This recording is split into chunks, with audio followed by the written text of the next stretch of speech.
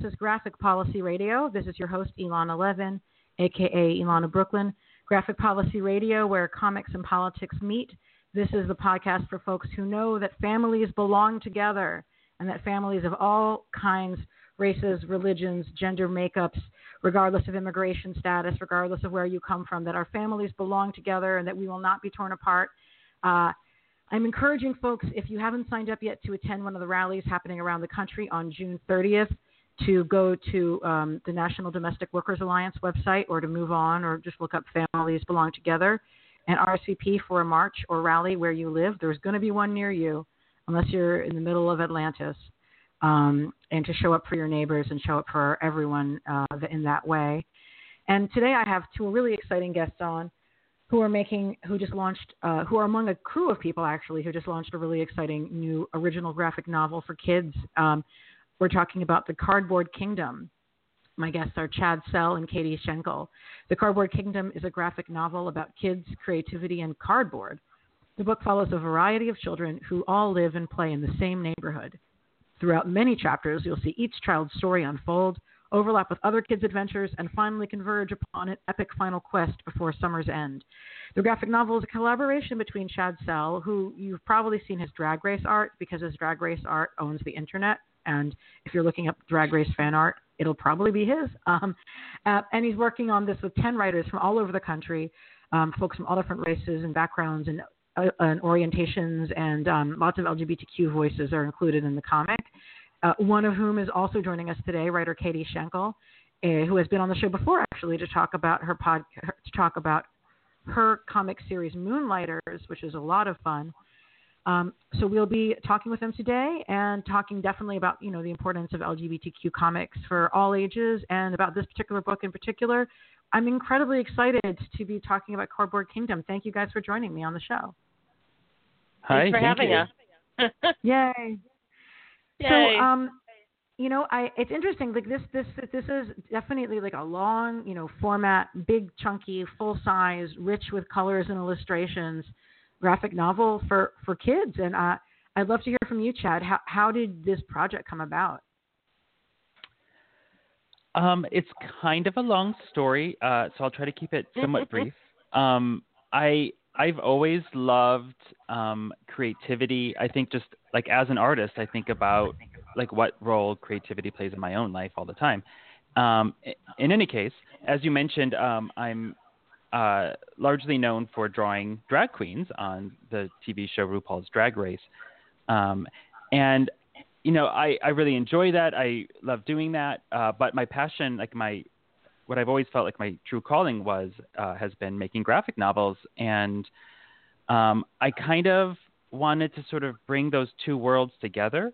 And so I had this idea for a story about this boy, Jack, who dresses up like an evil sorceress. And with like a cardboard headpiece and a robe. And I really wanted to try telling her story. And at the time, I hadn't really done many kids' books at the time. So I actually partnered up with a friend of mine, Jay Fuller, who does a really wonderful webcomic called The Boy in Pink Earmuffs. And I thought that he handled queer content in a wholesome, all-ages comic strip really, really well. And so we did The Sorceress Next Door, which was basically an early version of the Cardboard Kingdom's first chapter. And we had a great time. We loved the story. And we both agreed, wow, wouldn't it be cool to follow a whole bunch of different kids in the same neighborhood as the sorceress and tell all kinds of different stories with all kinds of different kids. And we were both like, yeah, that's a nice idea. How would we do that? And we sort of didn't do anything with it for quite a while. But it occurred to me, I was seeing how incredibly cool the internet can be a tool for bringing people together. I was seeing all sorts of cool Kickstarters for like comics anthologies for queer comics, and all sorts of interesting elements of crowdsourcing that can be utilized for creative endeavors. And I thought, I wonder if I could sort of lay out my vision for Cardboard Kingdom and ask whoever wants to submit their pitch for a kid who lives in that neighborhood and tell their story. And so I did that in early 2015 and heard from all kinds of people. It was so cool. I had follow-up calls with a bunch of people, and really, certain stories just like clicked and called out to me. And Katie's was one of them with The Big Banshee. And so we've been working on the book ever since then. And it's like kind of surreal and amazing that it's out and that people like it, right? Yeah. I've described it, the entire process, as a minor miracle that Chad was able to bring together the right people for the right project. There were very little egos with it, and we were all very collaborative and giving of each other. And it really reflects in the book. I always think back about how grateful I am, because this was well before I got pulled into Moonlighters to write Moonlighters. So this was actually the first comic project I had worked on, and it meant a lot to me that Chad was very open when he had done his kind of call out for pitches, that you don't have to have made a comic before. You just have to really like comics and really like this idea. And I want to hear your idea, and we'll figure out how to make the comic together.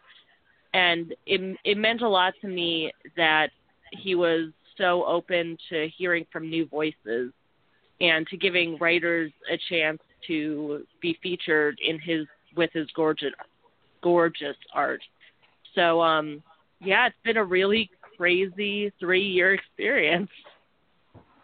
That's really wonderful. It is a really rare opportunity to, be able to connect with an artist who has a following, who's looking for writers to partner with. And that's such a smart way for you to bring a diverse range of voices together to tell stories about, at least a dozen kids with, really different life experiences.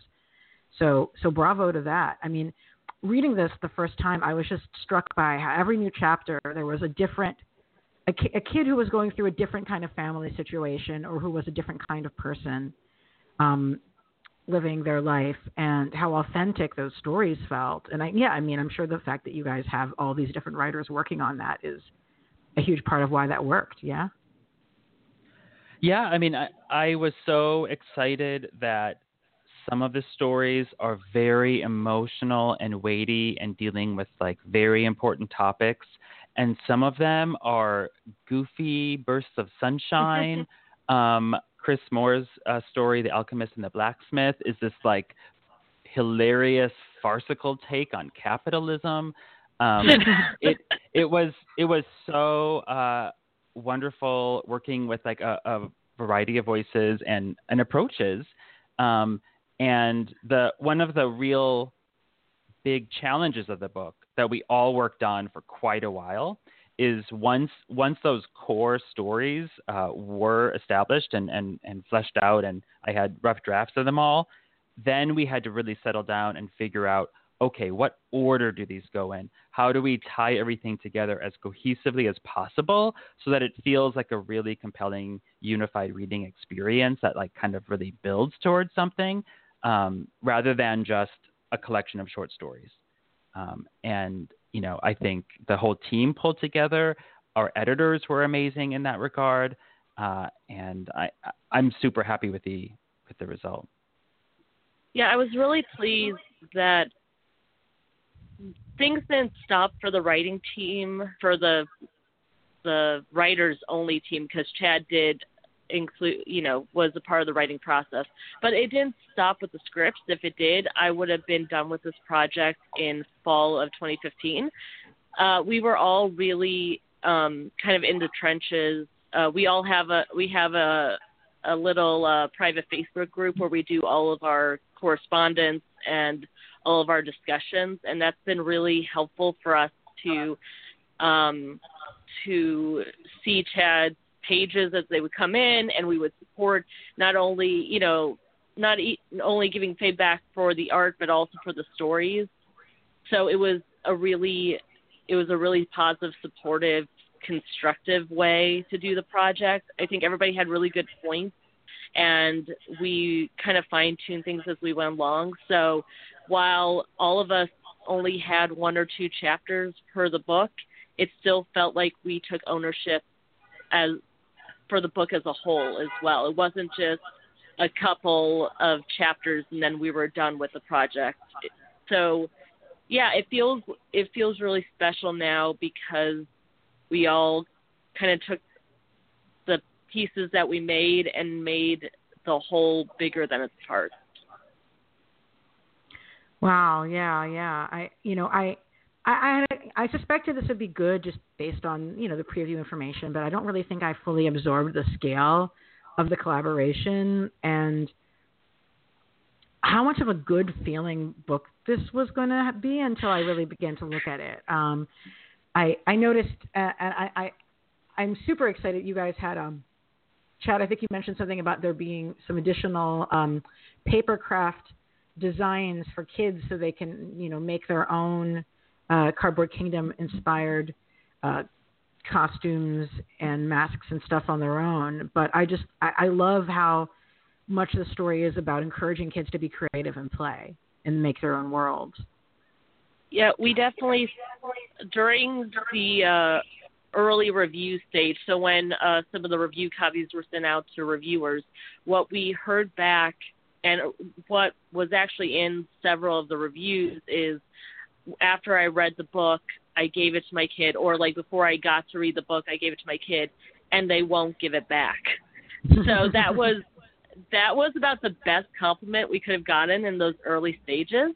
And the other thing that we heard from them was my kid immediately started grabbing for any cardboard they could find, and they wanted to make their own costumes. And we had Chad can speak a little more to this, but we had the plans for the paper crafts in the works at that time when we started getting those early reviews, but we weren't ready to announce it yet. So we were all very anxiously going like, we have stuff to tell you about it. We were wanting those kids to find out about the paper crafts as soon as possible, but we wanted to wait until the book had just come out so that they'd be a nice reveal. Sorry, hold on.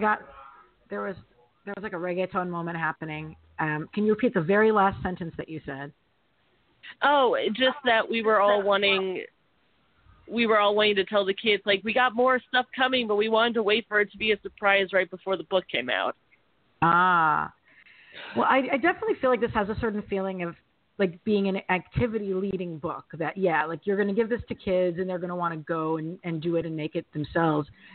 But you also are looking at, I feel like there's so many smart educational practices in this in terms of the way you're talking and thinking about challenging home situations, like, kids who aren't able to live with their mom because she's, I presumably off page dealing with drug addiction or alcohol addiction of some kind, or another kid it seems like her mom's boyfriend is a bad person who needs to be kept out of their house. And like, there's complex psychological situations in here that I thought were handled really well. And what was your, like, did you guys talk with, was there a child psychology research done in how to handle those, or how did you approach those challenging parts? I don't know if we just lucked out with our approach. I feel like I personally do not have any expertise with, young children's psychology or developmental, educational, literary approaches. I really encouraged the collaborators to tell as rich and complicated and nuanced and emotional stories as they wanted to. And the main thing we always wanted to keep in mind was that it was, appropriate for children and clear enough that a child would understand what was happening, hopefully. But we never tried to dumb things down or to simplify things. In fact, I was always trying to, like, add an emotional wrinkle to a story. That was actually something that Chad. Oh. No, go ahead. Sorry. Okay. That was something that Chad had actually done when we were talking in the very early stages before I had been officially brought on to to the project, Chad had done a phone interview with me. Not interview, a phone conversation, but it felt like an interview because I wanted to be part of the project so bad. And one of the things he said was, I like the basic idea, but what if we added a twist towards the end? So like, to not spoil anything, but my character Sophie has this kind of triumphant moment in the middle of her story, but then kind of her enthusiasm balloon gets popped a bit. And that was something that Chad had brought up. Like, let's add a little complication into this kind of success that Sophie has. But that was what it was like for a lot of our stories, was Chad kind of pushing us to go a little bit further and complicate the stories. Yeah, and do you guys mind if I spoil it a little bit? Because, I mean, I feel like because I feel like it's really important. I feel like it's important for having the cover. I think this is obviously something that people of all ages will enjoy, but I do sort of think of my audience as being more like folks who will buy this for other young people. And for me, like having the story where you have a little girl whose, grandmother tells her that she's being too big and being too loud and makes her feel bad for it. And then the girl figures out a way around that and how to still be proud in who she is. Like, that's the sort of lesson that I want to give to children in my, children in my life, because I certainly feel, not from my family because we're all very loud and big people, but from other people, like, there's a lot of social messages telling you that you're too loud and that you're too much. And I actually, Katie, I could totally tell that was your story even before I noticed your name on it, because I sort of flipped through it really quickly. And the first time I went through it, and then I went through and read it again. And I was, at the end of flipping through it, I was like, I bet the one with the girl who dresses up as her own version of the Hulk is by Katie. And I was right. And I love that, because I think that speaks to the fact that a girl like that story needs to be told, and that we're folks who would see that and recognize that and make that real, Yeah, like little girls. Well, thank who you. Yeah. And that was definitely, that was all very intentional on my part. Everything you're saying, I think, again, that conversation that Chad and I had, I think I went into, because going into my very comic analytical background as a past critic, I was talking about how a lot of my inspiration was the fact that girls are taught to be small, both in personality and demeanor, but also in like size. I mean, when you think about like manspreading, but even just, or the fact that girls aren't supposed to be larger, they're supposed to be petite, but then also in keeping quiet. And I know that gets even more complicated for little girls of color, and especially Black girls. And it was a priority for me to handle the story carefully, and also have that message of it's funny because I think I described it as, when we're talking about power fantasies in comics, I think that there's something to be said about the power fantasy for little girls to be as loud and bold and unabashedly themselves as they want, and to do that through and I think that that's something that you see a lot throughout the whole book is kids having that freedom to be allowed to play with the kind of person that they see themselves as. That was a big thing, and to see them not only survive through their chapter, but really thrive with the rest of the kids is a big part of, I think, what makes the book work. It wasn't just about that story and the lessons she learned. It's about seeing her afterwards and seeing her be a freer human being. But yeah, that was all very, very intentional, very kind of at the front of what I wanted to do with the story. And it made me really happy that Chad saw the potential in my vision for Sophie. Yay. Yeah, I mean, and Chad, from your end, you've been working on the sorceress story for a while. For you, what is it like writing a story about a little kid who's experimenting with drag? Well, it was really me sort of trying to interrogate, not only was I interested in drag culture, but like going back further, I had always loved the sort of cold-blooded, glamorous Disney villains, the divas, the Emma Frosts of the world. Mm-hmm. And I was wondering, why is that? That is interesting. And the best answer I've come up with, and this definitely informs The Sorceress, is that, little queer boys or gender nonconforming kids, they can't really associate themselves or relate themselves to the sort of role models of like masculine power, like looking at Superman is just sort of like looking at a distant planet. Like you're never going to be that, but then you see some character like Cruella de Vil or Maleficent or Ursula from Little Mermaid, and it's just like they own themselves and their own distinctive looks. They're fashionable and powerful. They don't care about rules or what society thinks about them. They're amazing creatures, And I think that it represents this sort of like alternative mode of carrying yourself and of being powerful and being yourself in your own distinctive shape or style. And so that's what I was really interested in with The Sorceress. And I don't know if people read as deeply into the story as I had hoped. I hope so. But like a key element,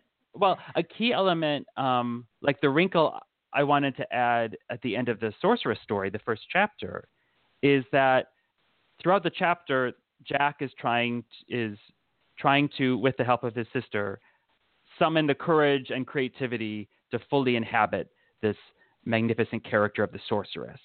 And yet, even once the sorceress is there, Jack still expects his neighbor friend to play the helpless princess. Yes. And then the neighbor friend says no way and leaves. And it's only when she returns as this amazing knight in white brilliant armor do they really both fulfill their full potential as sort of playful arch enemies, and have many adventures and then a cool glass of lemonade at the end of the day. No, that definitely meant a lot to me to see them to have that without that the girl doesn't want that particular archetype for herself either, and to have a space for a little girl to be a knight. That was 100% me when I was a kid. Oh my God. Good. Yeah. I also I really loved Sophie getting to be in Manuel Bentecourt's story, The Prince. I think I talked about it on Twitter not too long ago because I felt like I could finally start talking about things actually in the book since the book had been out for a little bit. And one of my favorite things about that is it plays into a lot of the things with the sorceress's introduction at the beginning of the book that Sophie kind of gets, because they're trying to recreate this Disney-esque movie. Sophie, being the only girl in their little playtime group at the moment, gets stuck being like the damsel. And she is immediately not happy about that because she wants to be a big monster, and being the damsel is really boring. And Jack says, it's only boring if you stick to the script. And throughout that story, it's really about them subverting gender roles and kind of dismissing the very like traditional rigid gender expectations. And they end up actually having fun once they all get to be the characters that they want to be instead of the ones that the movie tried to fit them into. And I really love that. Yeah. And it also has some of my favorite Sophie faces. Chad's very good at drawing Sophie in general, but there's some great faces of Sophie in that, and they always make me smile in that chapter. And I love Manuel Betancourt's chapter of The Prince, like, especially because you have a little boy who's trying to figure out where he fits into the story. He's definitely either gay or bi, but probably gay from the way the narrative situates him, and he doesn't want to be the princess, and he wants to be an equal with but he wants to be he has a different archetype. He doesn't feel like he's the prince, but he loves the prince. And so like, where does he fit into the story, and kind of being the rogue, and finding his place in that is, that was so lovely. Yeah, Manuel is actually a film critic and has a PhD, I believe, in literature. So this is like his depictions of romance on screen and Disney fairy tales is something that he's thought extensively about. So he just brought like a wealth of knowledge there. And it was such a treat showing each character trying out each different role from like the Disney-esque movie that they had just seen. I think Manuel has talked about this in a few different interviews, so I feel like it's all right to say it as well. But that was definitely one of the stories, even though the majority, honestly, of the stories that were written for this were based directly on all of our writers' experiences. I know for Manuel, a lot of it was pulled from his childhood, which is why I actually, it's funny because I've seen some reviews say that the gender and sexuality kind of tones in the book, where some people were like, "Oh, it's very overt," and I was like, "Really?" Because I thought we were being way too subtle. But there's some subtlety, I think, in the prince, and I think why it works is because it's coming from a writer who can bring that subtlety to it because it's a lived experience. I know that was what it was like for me in part. Like I said, my story is also, or maybe I didn't mention this, but I don't think it's that much of a secret. My story is very autobiographical, as much as it can be, since Sophie and I still have very different, are very different people. But the being the loud girl who talks too much was definitely where I started off with, and how Sophie came to be. I know that one of the other chapters that I think is incredibly subtly done and nuanced is Barbara's The Mad Scientist. That one, again, Barbara is from the Dominican Republic, and so is her character Amanda, and I think she brings, like, the story could only have been written by her, and the fact that it's so nuanced and yeah, I just like I'm always really, I admire how well that chapter works because of what Barbara brought to it. Yeah, I loved the way it was talking about her family's immigration status. Like, I mean, everything in here was so timely to the lives of families. I just, I love that. It's funny though, because we started this in 2015. So as everything, as things got really bad in 2016 and 2017, I know that, and I think the whole team felt this way, that a lot of us were counting down the days till the book came out because we knew that this could be really important for kids. And we wanted it to help kids feel less alone and have some connection and feel like this could be a neighborhood that they could live in, With space for everybody. And, you have the kids who are socially awkward, figuring out how they can find their place. And I'm definitely going to talk to the folks. I don't know if you know Mia Birdsong. She actually participated in the tweet chat that I hosted about Steven Universe, bridging some of our interests together about Steven Universe back this past spring. And she works in an organization that helps people think about families that are beyond the nuclear family, thinking about different kinds of family makeups, gender diverse families, generationally diverse families, etc.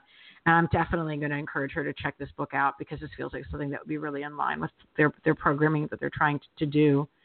I don't know. Have you guys spoken to any folks from like the sort of nonprofit world about ways that groups could use the book? Because I have ideas, so we can happily talk about that after.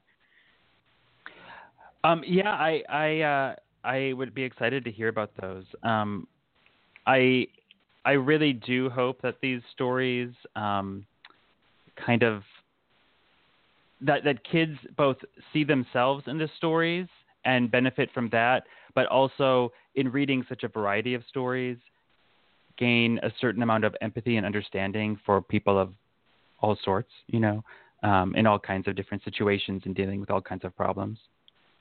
Yeah.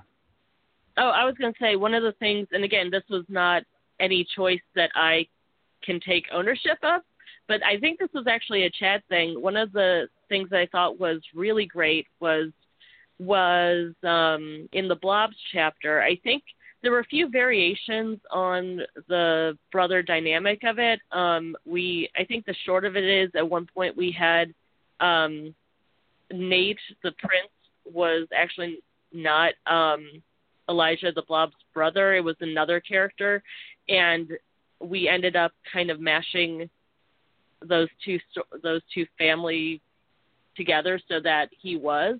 And one of the things I really liked that Chad. I'm giving you the credit for this, Chad, but please let me know if I'm wrong on this about this choice. But the fact that that both Elijah and Nate have pretty different skin tones, and so that could mean, obviously, there are biological siblings that have much different skin tones, or they could be step siblings, or they could be half brothers. We don't really make that specific, but I like the fact that we were able to show these two brothers, and there are families that have siblings that look like that, and if they read the book and they actually get to see themselves, and it's just treated as how these characters are, I think it's a really special element to the book beyond some of the more specific representation. Yeah, definitely space for interpretation and different family structures to think about them, and like how you would relate to it and how you'd ID with it and all that. Yeah, we had wanted the Blobs family to be a blended family, but also the Blobs story is wordless. So I don't take it for granted that any readers actually think that they're brothers, or if they just think that these two boys are friends. So I can't pat myself on the back too much because I don't know if it actually comes across. And I also can't recall if it was my suggestion or someone else's suggestion to make that family dynamic that way. There are certain, moments of the creation of the book that stand out very clearly to me. And there are other things that just are a complete blur. As you can imagine, from such a big, complicated project with so many people and over such a long time, Well, I definitely thought it was an interesting touch to have that story be wordless. I think it kind of also made me think about, different kids, different learning styles. Some people being more verbal and other people being less so. Yeah, a lot of my solo work in the past has ended up being wordless for some reason or another. I think it's because my storytelling style is so much balanced toward visual storytelling that oftentimes the idea of adding dialogue or narration feels superfluous. And so, the first chapter, The Sorceress, is wordless, and then the Blob story is wordless. And then there's one other story that's mostly wordless. And it wasn't an intentional, sort of, like you said, catering to different reading styles. It was more just purely from a storytelling standpoint, what stories need dialogue and what ones sort of work better told entirely visually, with just focusing on playful visual juxtapositions or comparisons or funny transitions. And we were honestly a little bit self-conscious about going back and forth. But I really hope that kids like it. We have seen a lot of kids younger than the recommended reading age reading the book. The recommended reading age is 9 to 12. And okay, got it. We've seen 5-year-olds sitting down with the book, and I certainly hope they get a lot out of it. But I do hope that those stories that are entirely wordless will be especially comprehensible to them and that they'll be able to get a lot of fun out of them. I mean, I always want to ask. Oh, sorry. I was just going to say really quickly that I think the reason why the dialogue-less chapters work and why we were able to do it is honestly because Chad, like, tuning his sense of layouts and facial expressions, and it's just so good. I've been lucky with every artist I've worked on, both the Cardboard Kingdom and then the following art, but I was extremely lucky that my first comic project ever was with someone who's as good at what he does as Chad. And yeah, there were many times when I'd vaguely tweet how happy I was with the book, and not be able to explain quite why. And a lot of it was because Chad's pages just look so beautiful. So, and they work so well in terms of sequential art. So I just feel very lucky, even 3 years later. Chad, I'd love to talk with you a bit more about your art. Yeah, I mean, how did you start doing art professionally, and what technique do you use? This all looks like it's digital, yeah? It is all digital, yeah. I had done like my own little comics in high school, but then I went to college and I got really sort of sidelined by all these like fine art practices because certainly my college did not have anything in comics. But I sort of burnt out on all of that. And by the end of college, I was pursuing comics again. And I was completely clueless about any sense of reality. I truly thought that like comics would be easy and fun, and that I would literally be making a living from comics within 6 months of graduating college. But Cardboard Kingdom is my first published book, and I just turned 35. So it's been like a long road. I can't begrudge that. It's the experiences you go through and the years of work you put into it are what lead to the abilities that allow you to take on a project like this. About 7 years ago, I started drawing drag queens from RuPaul's Drag Race, and those became far more popular than any of the self-published comics I'd ever done. And so I made it an illustration series where every week when the show was on, I would draw my favorite few looks from the queens. And when I get permission from queens to sell prints, I sell prints. And I've been doing that full time that's been a big chunk of my income for about 5 years. And it basically subsidized the creation of Cardboard Kingdom. It gave me the freedom to spend an outrageous amount of time on this crazy collaboration, getting the book to a point where we thought it was as good as we could make it before we even showed it to publishers. I'm someone who likes to like over prepare. And so when we sent this to publishers, we had like 70 pages of final color art and a full rough draft of the rest of the book. Because I really wanted to showcase like how good the stories were that everyone had written. I didn't want an outline that an editor would say, let's cut that story. I wanted to like really sell them on each and every character. I just really love I love your RuPaul Drag Race art. I've noticed that. I definitely noticed that at FlameCon in years past. And I don't watch the show, but always was super drawn to it. Thank you. Do you? Yeah. I mean, who are some of your big visual art influences? Geez. A lot of my big influences, I think, are cartoonists, and definitely some illustrators. I grew up in the 90s reading, Jim Lee X-Men comics and John Byrne. And I've always loved that pop art aesthetic, like absolutely.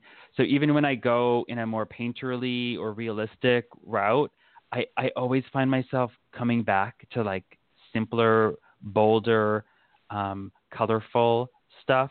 And I really, I've been rereading slowly Bone.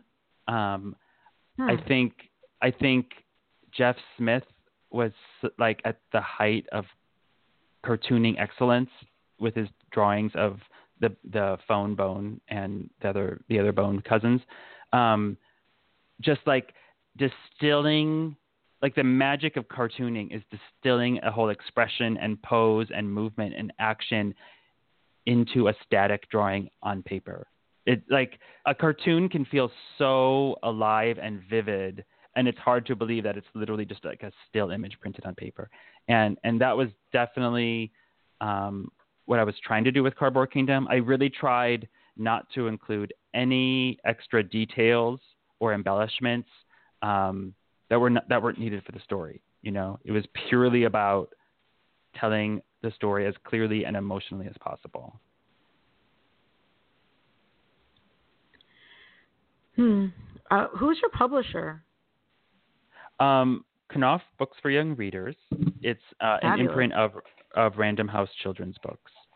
So, like, you guys are for sale everywhere. Yeah, oh, yeah. I mean, it's been really wonderful working with them. I absolutely have loved working with our editors Jenny and Marissa, and our previous editor Steve. They never ever pushed us to tone down any of the many queer elements of the book. They've if celebrated anything, they it. pushed. Yeah, I was going to say, if anything, they pushed a little bit more. I think the way I've described it is, by the time we sent the book off to be printed, it was the best version of the book. They only elevated what we already had and fine-tuned and made it the best story that it could be. Every time we kind of went back and forth, the book only got better. And that's one of the reasons, like that, and JD Boucher with Moonlighters were really like the prime examples for me of editors on comics that help the, like what a comic editor is supposed to be. So I feel, like I said, I feel very lucky between Chad and between our editors and between our co-writers. It's been an insanely great experience. And one of the really exciting things about working with such a large publisher is that, like you said, they have the resources, they have the relationships with booksellers, with librarians, with educators to really get the word out. And we were really lucky enough to get great reviews from School Library Journal, from Kirkus, from Publishers Weekly. So, what we hear is that, we're going to have a great presence in libraries, in schools. And I'm just so thrilled, because all along I had been worrying, are we making this book too progressive? Are we dealing with too many queer characters? And like, I never would have expected to have a same-sex crush in a book that's published by one of America's biggest publishers. But we do, and it's out there. And the sense I get is that, like you said, it's available everywhere, and hopefully makes it into so many kids' hands who are excited to read it. And I'm really excited. Oh, sorry. I was just going to say, I'm really excited also. One of the things that I thought was really profound about the book was how it gives a good example for parents on how to handle some of these topics. I mean, so Sophie's mom is a kind of good example of validating your kids' feelings and supporting them. But I also, one of my favorite characters in the whole book is Jack's mom, who is a saint for putting up with what she does. I've told the story a little bit that when we had seen the pages or like the rough pages for when Jack gets his little sister to bring paint up the stairs because it's a magic potion, or it's for their magic potion, and and so they get paint everywhere on the stairs, and their mom is freaking out. I think I told Chad, like, this woman has gone through so much, and I knew that that Chad was gonna draw her boyfriend, and I was like, make him extra hunky. Like, this woman deserves to have a hunky, loving, very queer, accepting boyfriend who makes cookies. Like, give her just the cutest boyfriend. But one of my favorite scenes in the whole book, and I think is especially powerful for fans, when The Sorceress Next Door was a short story. I actually know someone who was a big fan of the short story, and I had sent them a little snippet of the Army of Evil chapter where this scene happens, and they were very pleased. But during that chapter where Jack's mom talks to him or her, I think the pronouns change depending on when at play and whatever. But I think the way that she handles that support and 100% love, and the fact that she validates Jack's feelings, and even though we try not to make it, we didn't make it overt exactly, Jack's identity, but we make it clear that Jack's mom is going to support it 100%, and that was really the biggest thing. It's one of my favorite moments of the whole book, and it always makes me feel all warm inside. So I don't know. I'm still really just a big fan of that moment. So yeah, I'm really happy for parents to get to read the book too, and maybe learn a little bit along with their kids. Yeah, especially thinking about this in light of the fact that The Atlantic wrote yet again, let Katie Schenkel write a completely abusive, ignorant article about trans people based on junk science, and pays him for it repeatedly, even though actual experts have been telling him he's full of lies. So yeah, instead of reading The Atlantic monthly and talking about their read my book, bullshit article, exactly. Here's a much better look at dealing with LGBTQ kids, including trans questioning kids, right? Like, this isn't a story where a kid says specifically, hello, like, my gender is X, Y, and Z. It is sort of like, Jack could be trans, or Jack could just be gender nonvariant. It's open for however the kid and their feels that they should identify, but it shows you how to support regardless. Yeah. But speaking of, like, the publisher being really great about there being a lot of LGBTQ themes in the kids' book, I mean, it really seems that major book publishers, including their kid imprints, are more willing to have LGBTQ youth content than a lot of the comics industry does, in terms of, like, letting us be the center of stories right now. I think part of that was our editor, Steve, who is, I don't think that this is revealing any information. He is queer, and I think that him really going to bat was a huge part of it, which just goes to show that it's not enough to have, LGBTQA writers or, creators. It also has to be instilled in the publisher. We need those people, because they're going to be helping pull the creators in. Yeah, I do think that there is a lot of acceptance among mainstream publishers with queer issues. Are you suggesting that, like, Marvel and DC doesn't handle queer subject matter as well, or didn't you have that specific comparison? Yeah, I mean, I was intimating that there seems to be a continual cycle of books getting canceled, and the refusal to have LGBTQ characters in their kid-focused titles. And kids' properties. Like, I know that I don't know what is going to happen in the new line that has America Chavez as a character in their kids' book. It's not clear to me how they're going to be addressing that still. Well, and you know what? It's hard to know how to deal with that subject matter in a way that is appropriate for kids. I felt comfortable exploring the idea of kids playing with different gender roles. I felt like that is like a very relatable thing. When I was first, conceiving of Cardboard Kingdom, I really didn't expect to have like a crush, like a queer crush in the book. Like I just wasn't even sure how to do that. And that's one of the reasons I was so pleased when Manuel sent in his proposal. And it was such a beautifully innocent and wholesome queer crush, a boy crush, told in such an eloquent way that I was like, oh, that's perfect for this book. Absolutely. But, I think unless you're a queer creator who specifically wants to include it thoughtfully in their story, it can feel like possibly a controversial thing that would be easier just to avoid, especially, because I can certainly imagine some people being outraged possibly by just the idea of having this subject matter in the book.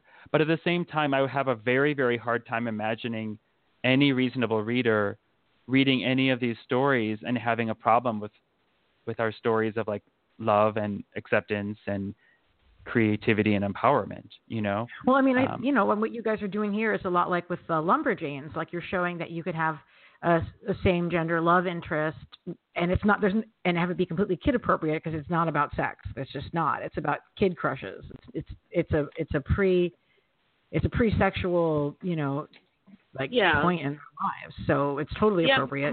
They're holding hands, maybe, Right. Yeah, I feel like it goes into if you see a little boy and little girl having a very early kind of puppy love relationship in a book, and you don't bat an eye, it's on the same level with same gender relationship, then I think it is like if you're talking about like puppy love romance, that's pretty innocent, and that's not scandalous by any means. So why can't little boys and little girls see that from a not hetero point of view? Because and this is certainly something that's always an argument with people that are against queer subject matter for kids, but the idea that queerness is like by its definition an adult thing is one of the things that we all as queer storytellers have to kind of push against, especially when we're trying to make stories for kids. The whole idea is, no, you are, you exist, like queer kids exist. They are not being inappropriate by existing. And I think that the Prince and the Knave do a good job of just showing that kind of sweetness and just the fact that they're happy how they are. And obviously Jack, he's not always sweet, but he is, but what he's doing is largely just innocent and expressive, and I like the fact that our book celebrates those different elements. Yeah, absolutely. I mean, I really think this is such a treasure. I'm so excited to share this with kids. I know you said you were thinking that the book says it's 9 to 12. I definitely think that parents could read it with younger children for sure. Just, you'd have to read thank it to you. them. Yeah.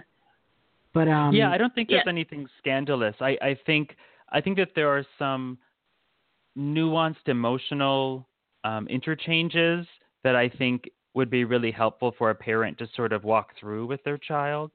And perhaps some of the reading would be assisted with the parent.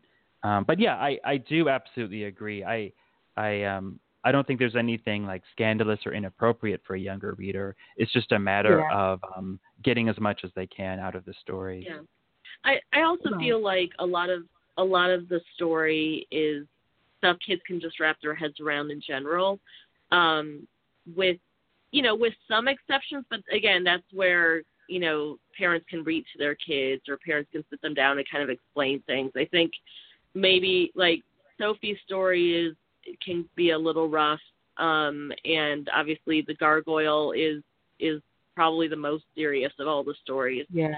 But I feel like even if they just read through, quite a bit of it, I think that younger kids can certainly get a lot out of it, especially since some of the kids in the neighborhood are on the younger side. I have to imagine that there are going to be a lot of kids that relate to the goblin and the beast in terms of being little terrors. Yeah. I mean, you have the older kid too. It really has the gamut of age ranges in here. Well, I want to thank you guys for joining me. I'm really excited about thinking about all the folks I can introduce this to. Thank you so much. I also appreciate I appreciate the subtle ways in which popular intellectual properties that meant a lot to us as kids, whether it's Disney, which was not the case for me, or Marvel, like you can see how they color kids' imaginations without this feeling like a commercial venture that's about trying to ride off of somebody's brand. Like, the fact that you can sort of smell the Hulk's existence in the background of Sophie's character, or you can see the Disney, characters that inhabit the mind of the rogue and the prince. Like but you're not like in their IP. It's just sort of your characters exist in a world in which kids have also absorbed these things, but are doing things that are even more creative with them, rather than limiting themselves to just saying, I'm Iron Man, or I'm Elsa, or what have you. And I don't know if I've mentioned this in any other interview, so technically this is an exclusive. But since I know that you're a fan of Steven Universe, I know one of the touch points very early on in terms of Sophie's design, even before I thought of her as a banshee, I thought of Sugalite from Steven Universe. So like big and loud. She was a little bit like ruder and nastier in the original version. And I think this was actually before. What's funny is I know actually that Chad has become a fan of the show since then, but at the time he hadn't seen it, so I had to send him a link to the picture of like this giant monster woman. But yeah, that was also a major influence for me, and which is funny because Steven Universe is such a queer show, and while Sophie's story isn't necessarily about queerness or about her gender, there are definitely elements from the show that I pulled in terms of her story as well. Well, so that does remind me. Sorry, go ahead. No, you go. That does remind me, I believe that we're due for an episode of Together Breakfast, your popular podcast about Steven Universe. I was going to say, Together Breakfast was the Comics Alliance title that we are not allowed to use. We are Crystal Claus. You're fine. Don't worry about it. But yeah, that's the Crystal Claus podcast. Sorry. Yeah, I don't know if Elle has. I know we've recorded the one after the big reveal, after the big news. So I don't know if Elle's put that up yet. I might nudge them about that. But I also know that we have one coming up in July too. So there will be more Steven Universe talk from me very soon. Oh, good. That is exactly what I wanted to hear. So yeah, it's like I can handle waiting a little bit longer for my Steven Universe podcast content, but I can't. I appreciate that.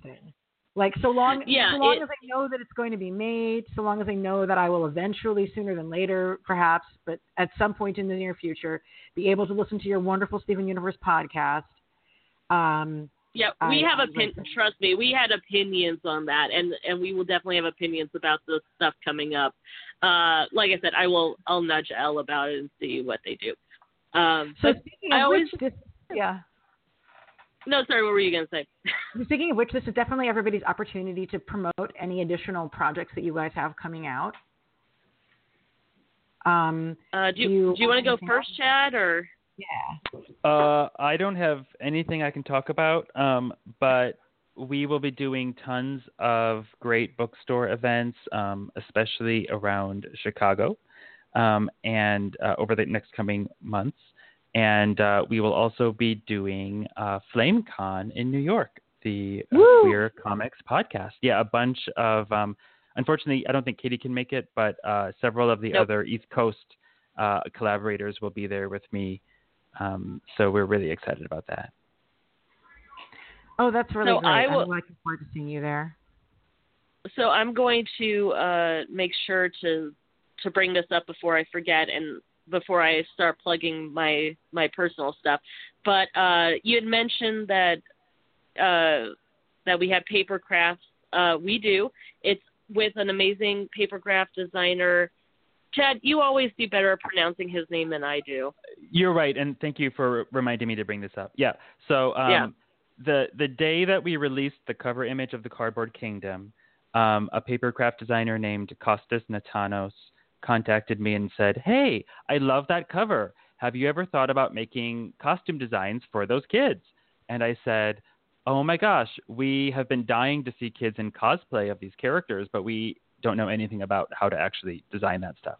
And so I worked with him for a number of months, and he designed 12 different free downloadable papercraft designs for a bunch of the different costumes you see in the Cardboard Kingdom. And they should fit both adults and kids, so anyone should feel free to join in. They're available on our website, thecardboardkingdom.com. There should be an easy link to follow there. And we're also doing a costume contest all summer. Every month we'll pick one or maybe a few winners, and the prize will be me drawing them in their winning costume as a Cardboard Kingdom character. So definitely also look for that information on our website as well. Yeah, we are super excited to get to see all those costumes. We have been waiting too long to see kids cosplay these characters, so we're very excited. Yeah, I mean, you guys people have enough time till Halloween, so get on that, family. So Chad, where's the best place for our listeners to find you on the internet? ChadCellComics.com or ChadCell01 on Instagram or Twitter. And then I am at Just Plain Tweets, where I tweet fairly prolifically. You can also find me on katieschenkel.com. I have 2 different podcasts, both of which are behind, as we talked about a little bit. I have Supergirl Gab with Chris Haley, which the season finale of Supergirl just happened, I think, yesterday, and we are a few episodes behind, so that will happen. And I am also a little bit behind, again, posting the Steven Universe stuff with Elle Collins, but that podcast is Crystal Claude, and we have quite a few episodes of that too. So besides that, and I think Chad mentioned the conventions, but Chad and I are also going to be doing quite a few. All of the Cardboard Kingdom creators are doing different events in their areas of America. But Chad and I are both in Chicago, so we have a few different book events coming up throughout the summer. If you follow us or you follow the book at the Cardboard K on Twitter, and also I believe on Instagram, then you should be able to see when those events are happening. Fabulous. Well, thank you both. Happy Pride to you all, and thank you for joining us. Yeah, thank you so much. Happy Pride. Thank Happy you. Pride. So to our listeners, thanks for joining Graphic Policy Radio. If you came onto the show late, you can listen to the rest of this episode online. We're going to be on iTunes, SoundCloud, Stitcher, at our Graphic Policy's website, graphicpolicy.com. You can follow me on Twitter at Elana_Brooklyn. That's ELANA_Brooklyn. Next week, we have a really exciting couple of guests for you guys. We'll be talking with the creators of the Beyond anthology. Woo! I've been wanting to have them on for a while. really a groundbreaking LGBTQ sci-fi comics anthology that has been wildly successful Kickstarters and has been a really sold out book, and a place for new talent to have been showcased in creative ways. So stay tuned for that. And thank you for listening to Graphic Policy Radio. And I hope you'll all be marching in the streets with us on June 30th to keep families together. Again, go to Families Belong Together. So this is Ilana Levin signing up for Graphic Policy. Keep it geeky.